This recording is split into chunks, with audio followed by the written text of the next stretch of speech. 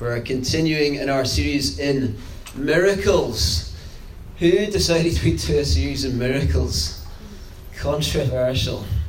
I think it might have been me. My own fault. We began in Genesis to show that life itself is a miracle. And we looked at then the resurrection of Jesus, the miracle of all miracles. And after that, we looked at what it meant for us to be born again.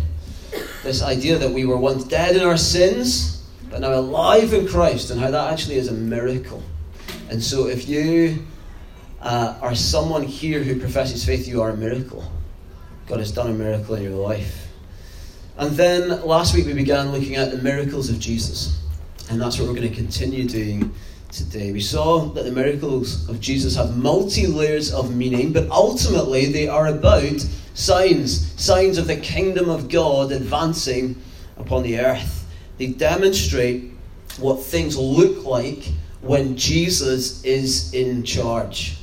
And they demonstrate what things will look like when Jesus comes again and we see his authority in its fullness. And we see this glorious new creation where all the brokenness that we see now will be gone, and we will be everything that we were called to be in his presence forever and ever and ever. So the miracles are a glorious thing. They help us to understand that. They help us to look beyond the miracle to something much greater. And some are hearing about the miracles of Jesus and they're thinking this: wow, miracles were great then, but I'm glad that I don't have to do that now, because that's a bit freaky. And then there are others who are thinking, no, these are the miracles of Jesus and we need to replicate them exactly how they are now. So hurry up, Ian, and get to the point where you tell us how to do that. And we're going to address this a lot more in the last talk in our series, Miracles for Today. But I wanted to give you a little prelude, just a little help in kind of addressing some of the issues that we might have in either having preconceived ideas about replicating the miracles of Jesus, or having preconceived ideas about not replicating the miracles of Jesus. So some would like to think that we just lack the faith, and that his kingdom should be here in full today. But there's lots of problems with that theory. And we're going to get, like I said, we're going to get to that, okay? But let me just name a few. It can become a form of works righteousness, where the idea is that you do enough miracles to prove your spirituality, and if you don't do that, you can't be in a certain class of Christianity. There's two classes of Christianity. The problem is that's nonsense, according to the rest of Scripture. Then you've got the very real problem of people still get sick and die who have lots of faith. So what's going on there? Then the Bible itself says that we should expect various trials and sufferings, and actually even suggests that God will use them for his glory and our good. And then I think this is a really big one for us culturally. When we see this in the Bible, we see that it is corporate. We see that this is done in the church of many gifts, not that we should be doing it individualistically. Not that this is about us as one person sitting here today, consuming and thinking, right, okay, what can I learn about miracles today that means that I can go and replicate them right now, me. Rather than thinking about the wider church. How does the church demonstrate the signs of the kingdom of God, which is still advancing upon the earth? And it is as the gospel is proclaimed that we see these signs and wonders. It isn't about the miracles themselves. And so we need to be really clear about that as a church. So we're a church who love the Bible, and we believe that the Bible says we should pursue all the gifts, including the gifts that are miraculous. And when we do that, we want to do that in a very grounded biblical way. We don't want to do that in a way that ends up just being about emotionalism, or ends up being about the miracles themselves, rather than Jesus and his kingdom. So John 14:12 is probably the verse that people will use most when they have this view that it's just about our faith. They say, this is where Jesus says, "Very truly I tell you, whoever believes in me will do the works I have been doing, and they will do even greater things than these, because I'm going to the Father." Now, at first reading, I understand. I was there once myself. It could seem like we should be healing with the same intensity as Jesus did. We should be feeding the 5,000. We should be walking on water and calming storms. But here's the thing. This is about much more than miracles. Jesus says this will happen because he's going to the Father. Okay, so that's our first clue. He says this will happen because, he gives us a reason. He is going to the Father. This is about something that will happen once Jesus has proclaimed it is finished, and then rises again 3 days later, and then ascends into heaven after commissioning the disciples for what's going to come when the church is born. Then he pours out the Spirit, the church is born, and then this new era comes around at Pentecost, and this era that we're in now. And it's not just about signs and wonders, it's about new life. And how do we know that? How do we know it's about new life? Because at the beginning of that verse, and the context of John, we know that when belief is mentioned, believe in my name, he's talking about something more than just faith for a miracle. He's talking about faith in Jesus for eternal life. So Jesus introduces it with, whoever believes in me, and in John, that means saving faith.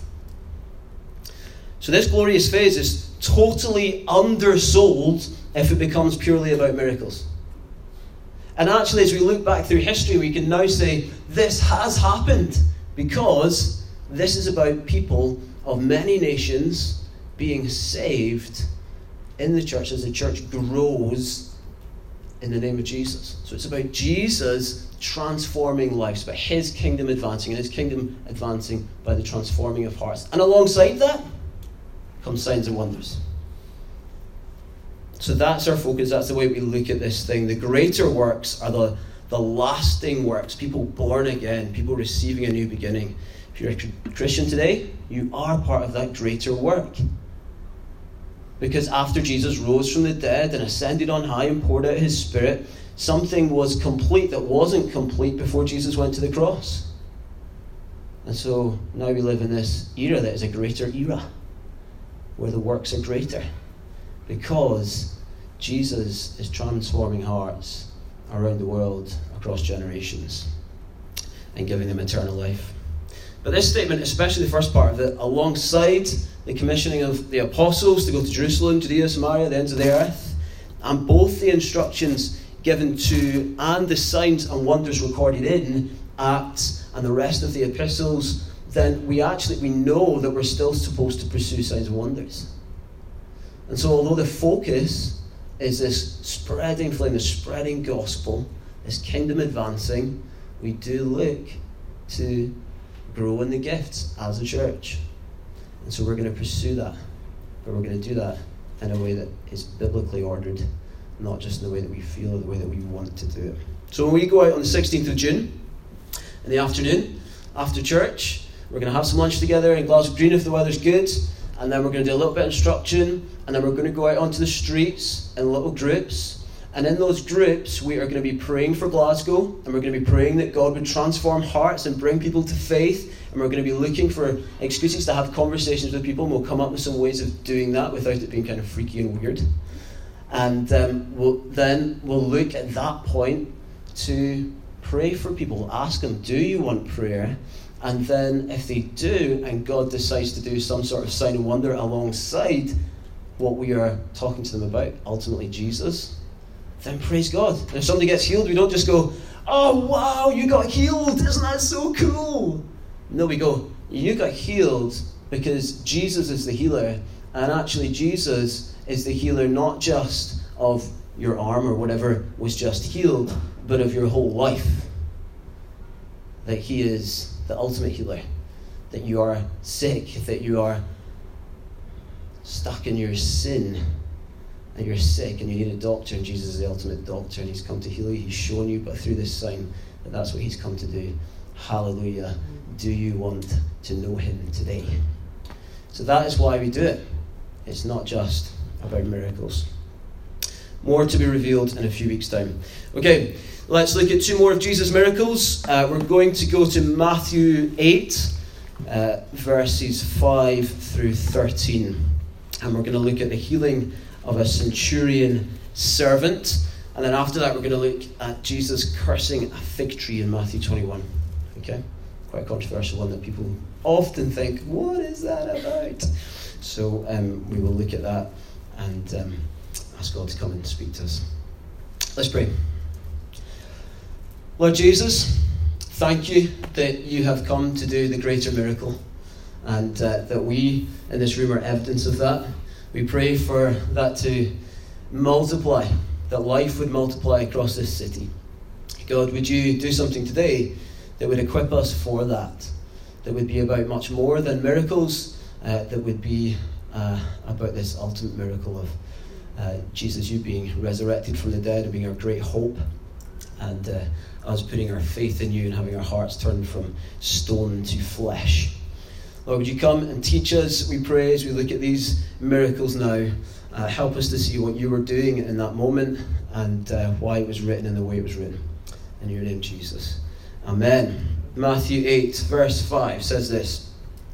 When Jesus had entered Capernaum, a centurion came to him asking for help. Lord, he said, my servant lies at home, paralyzed, suffering terribly. Jesus said to him, shall I come to heal him? The centurion replied, Lord, I do not deserve to have you come under my roof, but just say the word and my servant will be healed. For I myself am a man under authority with soldiers under me. I tell this one, go, and he goes, and that one, come, and he comes. I say to my servant, do this, and he does it. When Jesus heard this, he was amazed and said to those who followed him, truly, I tell you, I have not found anyone in Israel with such great faith. I say to you that many will come from the east and the west and will take their places at the feast with Abraham, Isaac, and Jacob in the kingdom of heaven. But the subjects of the kingdom will be thrown outside into darkness, there where there will be weeping and gnashing of teeth. Then Jesus said to the centurion, go, let it be done just as you believed it would. And his servant was healed at that moment. Jesus goes to Capernaum. It's a working class fishing town. It's full of tough but patriotic Jews, people looking for liberation from Roman tyranny and hoping that Israel will be set free.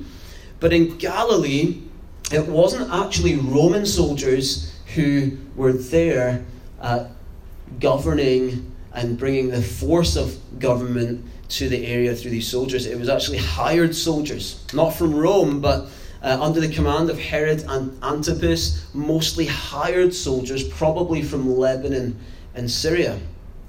And so when this centurion, one of the despised occupiers, comes to Jesus, people around him are thinking, what is this guy doing? We hope that this guy would go back with all his mates, all his cronies, back to wherever they came from. And so when he asks this, they'd be thinking, are we hearing this? Is a centurion asking a Jewish teacher for help? What do they have to do with us? Don't they know? Any self-respecting rabbi will tell them, beat it. I can imagine even that they might be laughing at this guy. What are you doing here? This isn't for you. So there's this enormous pressure on Jesus. Surely he would send him away.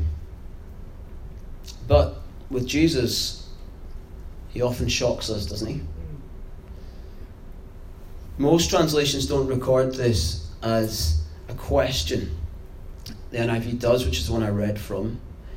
But I don't think it's supposed to be a question. He says, so it says, shall I come and heal him in the NIV, but most versions say something like this, I will come and heal him, in verse 7.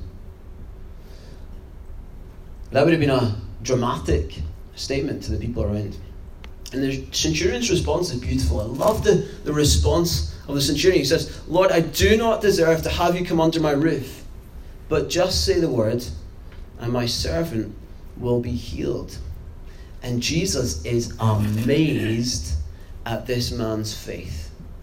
What boldness, what courage to approach Jesus.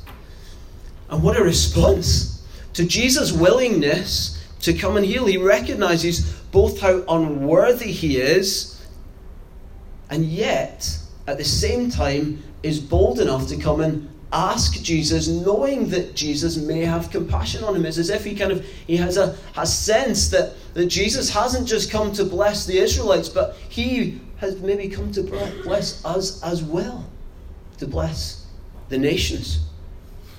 So in doing that, he bows to the authority of King Jesus, and he says, I think, Jesus, you might be over all things, not just a saviour to Israel.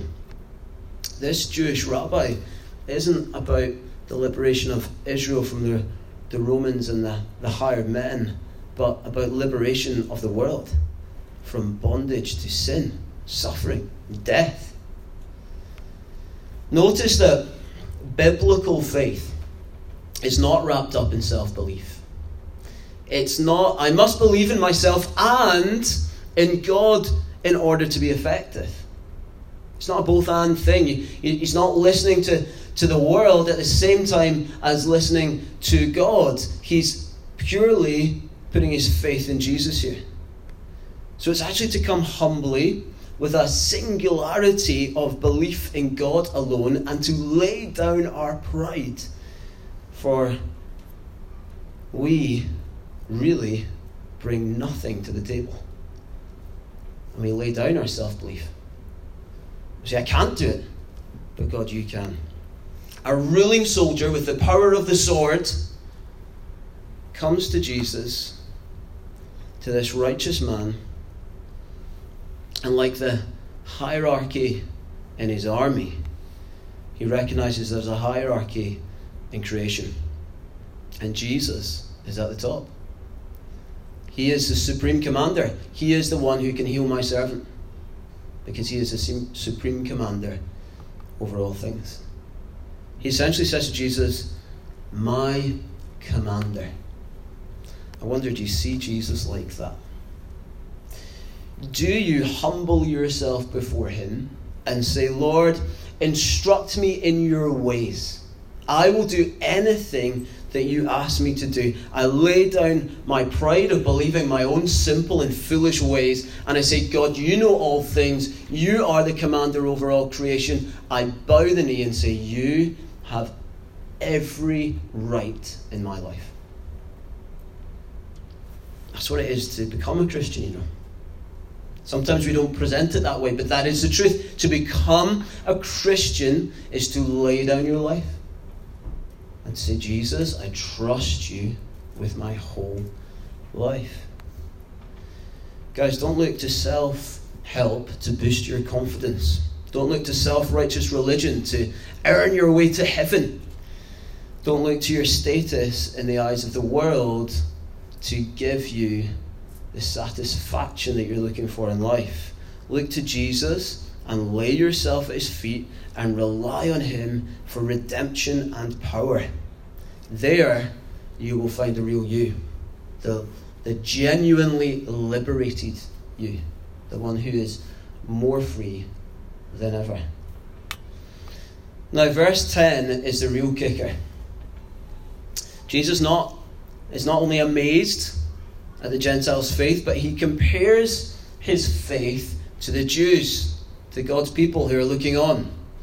He says, truly I tell you, I have not found anyone in Israel with such great faith. I say to you that many will come from the east and the west and will take their places at the feast with Abraham, Isaac, and Jacob in the kingdom of heaven. But the subjects of the kingdom will be thrown outside into the darkness, where there will be weeping and gnashing of teeth. Whenever you see Jesus say, truly I say to you, truly I tell you, read carefully. Listen carefully. He's giving an important verdict. So what he does here is he stops addressing this man himself on his own, and he turns to the watching crowd. Truly I say to you. listen up. In all of Israel, God's chosen nation, the people of Abraham, those who think that by their birthright and the works of the law that they reserve the right to God's promise to them. And Jesus warns them. This man, this Gentile, has real faith. Faith that is entirely dependent on Jesus, the servant king, the Christ. Depending on your birthright will not be enough. This man will feast with your fathers. Can you imagine how insulting that would be to a Jew? This man will feast with your fathers. Abraham, Isaac, Jacob. But you'll be thrown into darkness. Wow. For the humble in the crowd, for those who know who this is or have an inkling that this might be Jesus, Jesus might be the Christ, the Messiah, they would remember God's promise to the old man of faith, Abraham. The Lord said to Abram, "Go from your country, your people, and your father's household to the land I will show you. I will make you into a great nation, and I will bless you. I will make your name great, and you will be a blessing. I will bless those who bless you, and whoever curses you, I will curse. And all peoples on earth will be blessed through you." The kingdom of God will be made up of many nations, many tribes and tongues, together as one people under God. Israelites and Palestinians, Syrians and Kurds, Arabs and Iraqis. That's why when the church was born at Pentecost, many nations were represented. And that's why John sees this in Revelation, the vision that God gave him. "I looked, and behold, a great multitude that no one could number, from every nation, from all tribes and peoples and languages, standing before the throne and before the Lamb, clothed in white robes, with palm branches in their hands, and crying out with a loud voice, 'Salvation belongs to our God, who sits on the throne, and to the Lamb.'" I feel like Lindsay and I had a little privilege of kind of getting a little glimpse of what this might look like when we went to a conference in Greece a few years ago. It was called the European Leaders Conference. I'm not entirely sure why it was called the European Leaders Conference, because there were people from Greenland, and is that part of Europe? Don't think so. And parts of Asia. And there was someone from China. But anyway, many nations in one room. And so we're worshipping together. And people are worshipping in different languages, and some people are trying to worship in English or whatever language we're trying to worship in at that moment. It's being led from the front. And it's just something beautiful about the way that they're doing that. And then during the sermons, there's this kind of glorious murmuring that's going on while the sermon was taking place, while somebody was giving a talk from the Bible. And it was translation taking place across the room. People translating what's being said across the room. And then people would pray for one another in all their different languages, all their different cultural norms that they would bring to prayer. And we would pray together, and people would lay hands and pray for one another. And there was just something beautiful about it. And they even had people from different nations who should really hate one another. Bosnians and Serbs praying for one another because they're one in Christ. Because Jesus has united them. Jesus amazes the crowd at Capernaum when he does this, because he's welcoming this Gentile, this non-Jew, into the kingdom of God and showing up false religion, the false religion of Israel. And he's giving them a big sign, a sign that he is the one to fulfill God's promise to Abraham to bless all nations. And now we are the church, and we've been commissioned. Jesus gave us this commission: "All authority in heaven and earth has been given to me. Therefore go and make disciples of all nations, baptizing them in the name of the Father and of the Son and the Holy Spirit, and teaching them to obey everything I have commanded you to do." We are the church. And we too are on mission. So if you are a Christian, you're on mission. It's a part of your identity. As soon as you gave your life to Jesus, you became a missionary. When we're in Galatians, we see this fleshed out, don't we? Not just in nationalistic or racial terms, but in differences in society as well.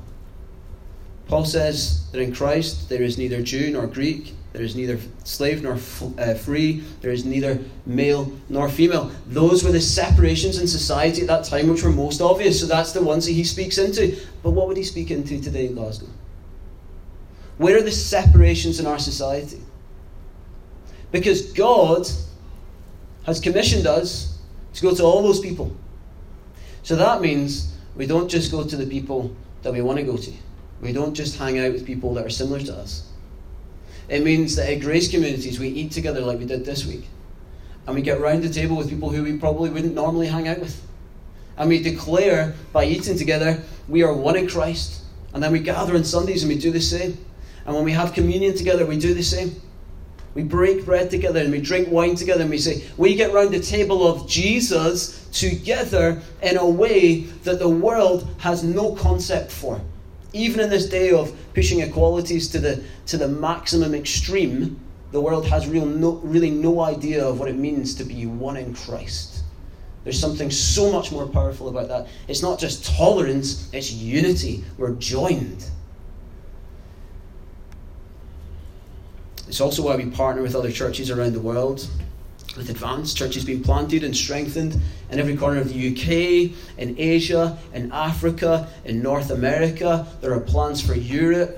We want to see the nations blessed. So the nations have come to us in Glasgow, and there are all sorts of different people groups, and we want to unite them here in this church, and then eventually see churches planted around the city that will help us to do that. But we also want to partner with other churches around the world who are speaking totally different languages and going into totally different contexts and cultures, which means we can't just have one model of church in terms of our culture, but actually we are united in the gospel, and then we work out how to take that glorious gospel and proclaim it well in that context, and then we celebrate what they do and we cheer them on from a distance and we pray for them and they pray for us. You have no idea how many people are praying for us. It's a glorious thing, and it's carrying us because it's the kingdom of God at work. It's the kingdom of God doing this thing. Final chapter of the Bible finishes like this. Down the middle of the great street of the city, on each side of the river, stood the tree of life, bearing 12 crops of fruit, yielding its fruit every month. And the leaves of the trees are for the healing of the nations. One day we'll be perfectly united as God's one people. I can't wait. But for now, let's point people towards it. And this miracle helps us to see that we're to do that. Okay, turn with me to Matthew 21, 18 through 22, and you'll be glad to know we're not going to take quite so much time on this one. Matthew 21, 18 through 22. Early in the morning, as Jesus was on his way back to the city, he was hungry. Seeing a fig tree by the road, he went up to it, but found nothing on it except leaves. Then he said to it, "May you never bear fruit again." Immediately the tree withered. When the disciples saw this, they were amazed. "How did the fig tree wither so quickly?" they asked. Jesus replied, "Truly I tell you, if you have faith and do not doubt, not only can you do what was done to the fig tree, but also you can go to this mountain, go throw yourself into the sea. Or you can go and say to the mountain, go throw yourself into the sea, and it will be done. If you believe, you will receive whatever you ask for in prayer." Now, this has been a really tricky miracle for a lot of people. And they've looked at this and they just think, why on earth would Jesus curse a fig tree? I thought Jesus was good and brought life. Why would he curse and kill something? That makes no sense to me. Well, the first thing we need to understand is that this is a prophetic action. It's telling us something much more than what he's actually doing. So Israel is supposed to be a tree, like a vine, planted by God in order to bear good fruit. And notice that Jesus goes up to this fig tree and he found nothing on the tree except leaves. Now that's an interesting observation, because I'm no expert, but I'm told that when it comes to fig trees, fig trees are supposed to be covered in leaves at the same time as bearing fruit. So if there's leaves, there's fruit. Okay? So you go up to a fig tree and you see leaves from a distance, you can go, great, that will have figs on it. So I'm going to go and I'm going to pick a fig and eat. I can taste and see. I can see that it's good, and then I can go to it and I can taste that it's good. But Jesus found only leaves. So Israel, planted by God, was like this fig tree. You see, in Israel and its temple, Jesus should be going into the temple and going to walking around Israel and seeing the blessing that we see promised in the Old Testament to Israel by their obedience and by their faith. But that's not what he sees. He goes into the temple right before this moment, where Israel was supposed to demonstrate their devotion to God and their fear of God. But instead, they demonstrate its spiritual barren state. He goes into the temple, and instead of in the temple seeing fruit, seeing people falling down before the presence of God and being in reverence of who God is, he goes in and he sees them turning it into a den of robbers, he says. Using it for trade, abusing the space, not seeing it as the temple of God where God's presence dwells. The temple was supposed to be a house of prayer. The temple was designed with great detail, actually, with imagery of gardens throughout it. And the reason for that is because biblically we can look back to Eden as the first ever temple where God dwelt with his people. And so then throughout the Old Testament you see this description of what's in the temple as garden imagery. And then again and again and again we also see garden imagery for who we should be as the people of God, who are now the temples of God, because Jesus died and was resurrected. The temple was destroyed and was resurrected, was rebuilt in 3 days. And when he did that, it was the first sign that we too would become temples of the Holy Spirit. And so now we should be filled with fruit. So not only should Israel have been more fruitful, and Jesus is saying, hey, this isn't what you were called to. Where is the blessing? There's also a sign pointing forward here of what it should be to be someone who puts their faith in him, in Jesus. In Matthew 3:7, John the Baptist said to the Pharisees, people went out to, this is where John the Baptist is baptizing people, and this is what it says. People went out to him from Jerusalem and all Judea and the whole region of the Jordan, confessing their sins, and they were baptized by him in the Jordan River. But when he saw many of the Pharisees and Sadducees coming to where he was baptizing, he said to them, "You brood of vipers, who warned you to flee from the coming wrath? Produce fruit in keeping with repentance." See that phrase? Produce fruit in keeping with repentance. "And do not think you can say to yourselves, 'We have Abraham as our father.' I tell you that of these stones God can raise up children of Abraham. The axe is already at the root of the trees, and every tree that does not produce good fruit will be cut down and thrown into the fire." The religious elites in Jerusalem looked the part. They had leaves on the tree, but they weren't producing fruit. It was useless and dead works that they were showing off. So from a distance it looked great, but when you got to the heart of it, when you got into their hearts, you saw that it was hypocrisy. And so Jesus, by cursing this fig tree, is saying, don't be hypocrites. It leads to death. It doesn't lead to life. Be humble and turn to God and rely on his power, his Spirit. Rely on Jesus. Rely on faith on him. And then you will produce fruit. It's the natural overflow. When I was about 21 or 22, I started listening to a preacher in the States, and I loved this guy. Loved what he was preaching, loved what he was doing. Heard about the church, just really excited about it. So I went out, and I went 3 times. Loved it.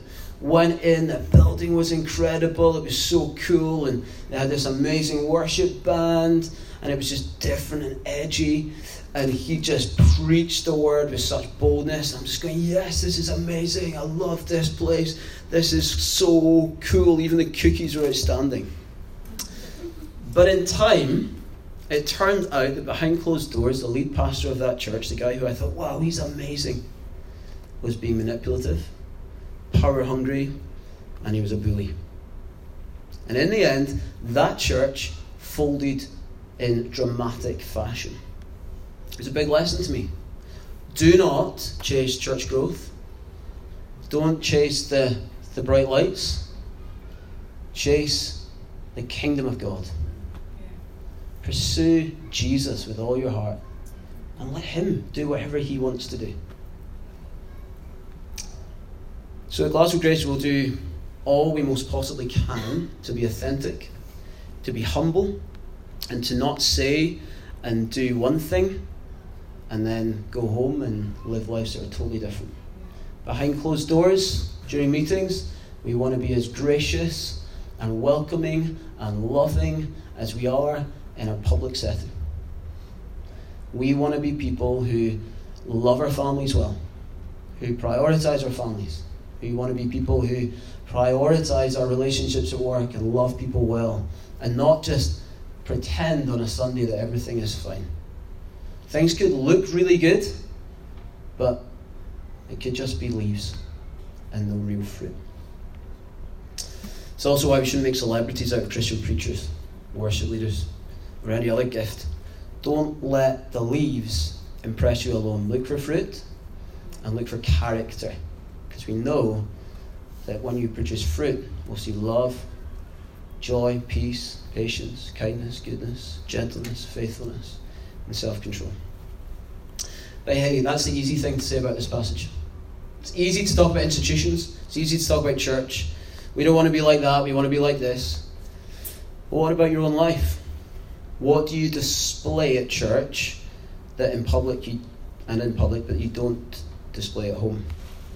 What impression are you giving people about your character, about your love for God and others, while your bank account says something else? Or while you watch porn on your phone? And don't repent. You don't care. Just keep doing it. Do you give the impression that you're holy? Pray impressive prayers at prayer meetings, at grace communities and Sunday mornings? Bring contributions? And then during the week you hardly pray. You hardly open your Bible. Miracles aren't the primary truths you need to look for. Good moral behaviour on the outside, that's not what you have to look for either. But genuine fruit, a changed heart, someone who's walking with Jesus. Instead of a heart of stone, a heart of flesh, soft to the things of God. Someone who is pained to betray God and sin. We'll still sin from time to time. But when we do, are we pained by it? Do we repent? Someone who's on a journey of increasing fruits of the Spirit. That's what we want to be.